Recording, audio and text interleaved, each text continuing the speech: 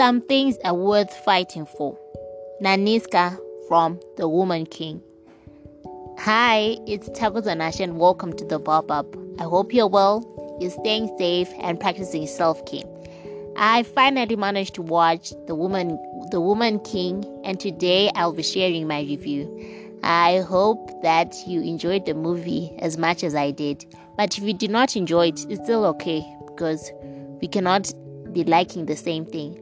I just wanted to highlight that the reason why sometimes I don't publish the podcast episode is that when I'm not in the right space or when I feel that I'm not okay, it's difficult for me to come and record something on the podcast. And a lot of people have been saying that my blog is the favored child. In the end, the podcast is the black sheep. But that's not the truth. When I'm not in the right space, they say when I'm not okay or when I just hit one of the low moments, it's easy for me to write about it on my blog, because on my blog I'm able to bleed and to express the emotions and the feelings, maybe through a story or through a poem.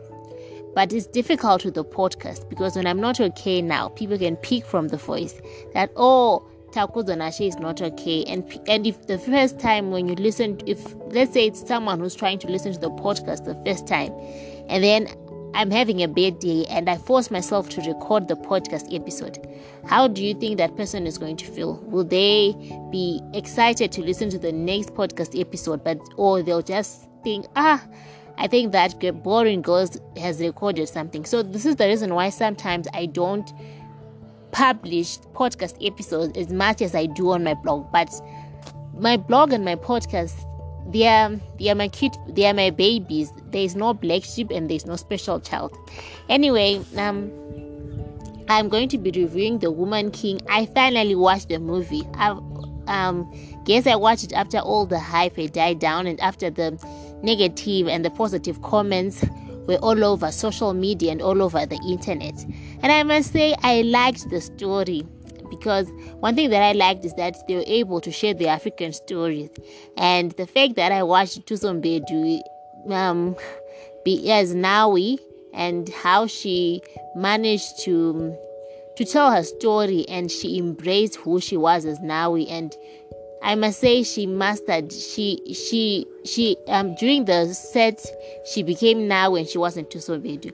I've watched Thuso Mbedu. I remember watching her in East Tunzi. That's when I realized that she was a gifted actress. And there's also Naniska, who's Viola Davis, I've watched perform in Fences and The Help, which is a movie. There are also some characters that I know. There was Bonko Kozam, there was Inia, who was a fellow ninja of Thuso Mbedu in East Tunzi. And the story is about the Agoje, who were female soldiers or the military group set in West Africa. And Dahomey, which was their kingdom, is now present-day Benin. So this movie was depicted from a true story of what happened in West Africa with the characters. And then there's Gezo, who's the king of the Oyo Empire, who was the enemy because they were so advanced, because they were linked with the slaves, they were linked with the whites, so they had more weapons, they used guns, whereas the people of the Dahomey tribe just used normal weapons, the swords. And I think they were still in the Iron Age, whereas the people of the Oyo Empire had now advanced. And there's also I also like the part that they were able, the script writer, the directors, the people who came up with the idea of the film, they were able to tell that they were the African stories that people really talk about, of how women were also warriors and how they kept on winning the wars. And I liked how they also told the African untold story. Back then there was also Queen Amina of Zaire, who was a warrior, and then a woman who was a king. King Ahed Debbie Ugabe from Nigeria. And I got the credit of the source is queensa.co.zw. So in the film, I liked how Nawi, who is Chusombedu, was a 19-year-old girl who was refusing to get married because she did not want to be abused by her husband, and she was young. Then her father was disappointed in her because they saw that the marriage would bring in more wealth for his family. It also highlights that in many African societies, and even in the present day, there are children who are forced into marriages not because they want to, but their family sees it as a money-making scheme, or maybe their family wants to strengthen relationships with the next person. So Nawi did not allow herself to be abused, but she wasn't interested in the marriage, and the father ended up wanting to give her as a gift to the king. So when she got there to the palace, Izogi was there. Then Izogi was the one who later took her to the king guard. And at first she wasn't that keen, but she ended up enjoying it so much, and she became a determined and a strong warrior for the king's guard. And she was Izogi also used to tease her, saying that she was a tsetsefly because she used to question a lot of things. She used to question Naniska on the decisions that she made. She was a bold character. She was someone who knew what she wanted, and even though there was a time that she made mistakes, she would later correct her mistakes. But I liked how she had the drive and the passion in her. I also liked the friendship that she had with her friend, and how when they were practicing for the Royal Guard, she chose to help her so that they would all take part in the Royal Guard. I also liked the friendship that Amenza and Naniska had. When Naniska was kidnapped and she later fell pregnant and she gave birth, it was Amenza who helped cover it up and helped her deliver the child, which later became Nawi, because Nawi is now Naniska's child.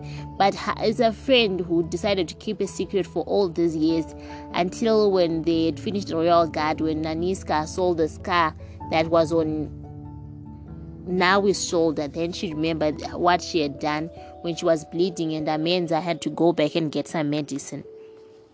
The movie also highlighted that women did exceptionally well for their kingdoms, and there are a lot of untold stories of how women who did so well, who saved their kingdoms, women who were female warriors, are never told. So I liked how this story shows a picture of women as hidden figures of our African community, and the story was a good way of telling African stories. I read a lot of books. I've watched a lot of poems, even TED Talks of people saying that there are a lot of untold stories of Africa.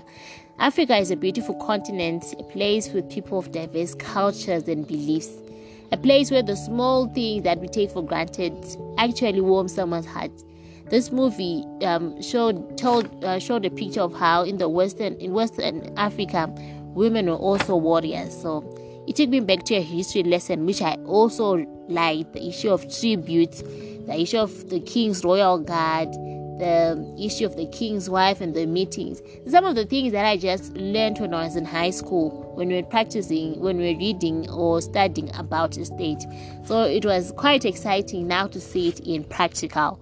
The issue of slave trade was also highlighted when Malik and his friends would come to Western Africa because they worked with Obo, and they would later take the slaves back to France so that they would work in their households or they would sell them. So slavery was such a money-making scheme, but there are a lot of inequality that came with slave trade. The story shows how women are strong, how women are unbreakable, how women choose to fight for what they want.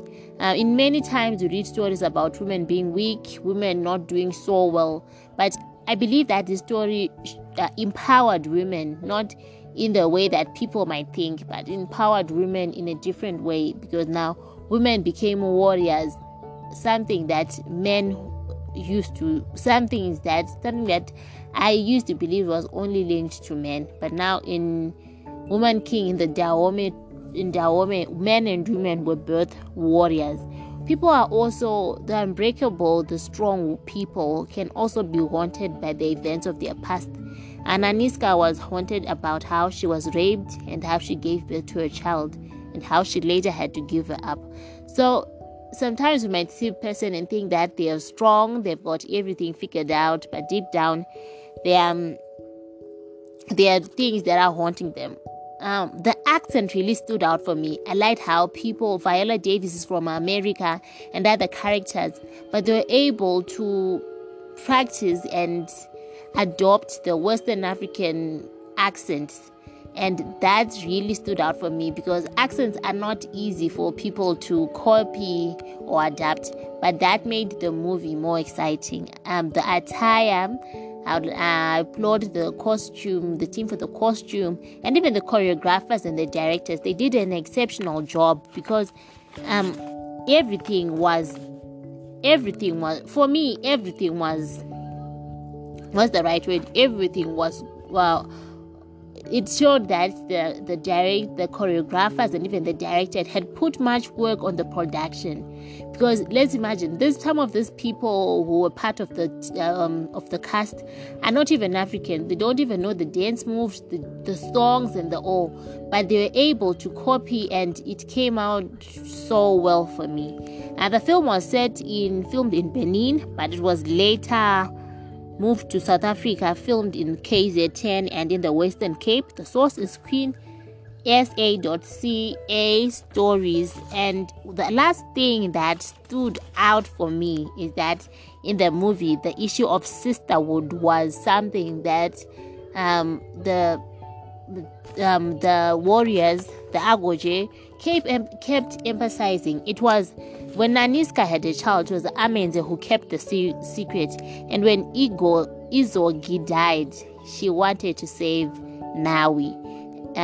Even when they had gone to Obo, and now when Aniska was fighting with Obo, it was Nawi who chose to save her. So that really stood out for me. There are people who look out for one another. And Aniska finally became useful. Father told her that she was useless, but she became useful in saving the whole kingdom and in becoming one of the best women in the king's royal guard. So even though you might look in the mirror and people tell you that you're not useful, remember that there's a time that's going to come, and maybe it's high time you look around and find what are some of the things that excite you. Maybe you'll realize, maybe you'll just remember that you are not useless, but you are useful. To be a warrior, you must kill those tears. The whole day I was trying to understand why maybe Aniska chose that phrase. But to be a warrior, you have to be strong and you have to kill those tears. There are some things that might hinder us from achieving our goals. Maybe you're not a warrior, you don't have to be in a battlefield. But I believe that each and every day of our lives are in a battlefield to make difficult decisions and difficult choices. So when you want to be a warrior, you have to choose. You have to tell yourself that I can do this. I can become the best doctor. I can make the best presentation tomorrow. The tears don't mean physical tears. They might mean the doubt, the fear, the past, the mistakes, or even how you made a mistake in the past, so you're scared of making that mistake. And sometimes you feel inferior to the people that you're going to present the project to. But remember, to be a warrior, you must kill anything that is negative that might be coming to your mind, so that you do so well. So as you start this new week, remember, you're a warrior, and don't let fear ever enter your heart. Always remember to inhale positive energy and exhale negative energy.